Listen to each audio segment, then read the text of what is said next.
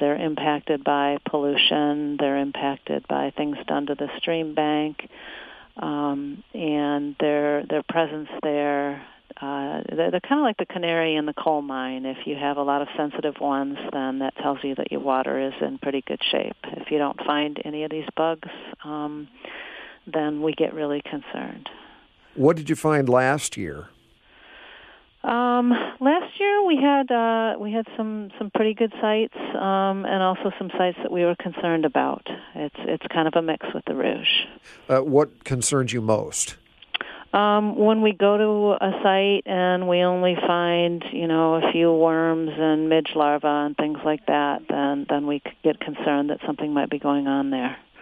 How many years have you been doing the bug hunts, and what have past hunts told you about the health of the river? Has it improved significantly? We started doing the bug hunts in 2001. And when we started, the Rouge has a pretty bad reputation as one of the most polluted rivers in the state, if not in the country, and it has come a long way. But when we started, we weren't sure if we would find any of the sensitive bugs like stoneflies and caddisflies. And we were very happy to find some of the more sensitive critters in the outlying areas, like the Johnson Creek. It's a cold water stream that flows through Salem Township, Northville, and Plymouth. It's actually cold and clean enough to support trout, and an endangered minnow that's pretty unique to the Rouge in the state. Called the red-side dace. So we're pretty happy to find that, and there's some other, basically some of the tops of the streams, like up in Troy, there's a creek called Sprague Creek that's really healthy, and Canton and Superior Township, Fellows Creek and Fowler Creek are really pretty healthy. But as you travel downstream, there's a lot more pollutants, there's a lot more stormwater impacts, so water quality is not as good. Recently, we started comparing trends over time. Are things improving? Are they getting worse?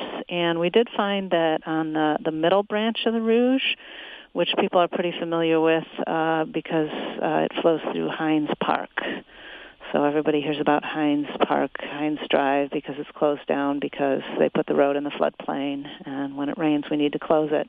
But anyway, the Johnson Creek flows into the middle branch, and we are seeing some improvements in water quality in the middle branch over time. So some encouraging results from past bug hunts, to be sure. Mm-hmm. Now, when you get folks together to volunteer to look for these bugs, you mentioned that children are welcome when they're accompanied by an adult. Do you get a lot of kids for this, and how do they usually react when they finally see those bugs? We get lots of kids, and sometimes they're some of the best bug hunters because their eyes are a little better than some of the older people. And we find with the kids and even with the adults, when they come out for their first time and we send them to a site on the river, and it may be a site that they've passed by on a daily basis, and then they go out there and their team leader will take a net and scoop stuff out of the river, and they will just be so surprised by the variety of life in the river. They never imagined that all those interesting little critters lived in the river.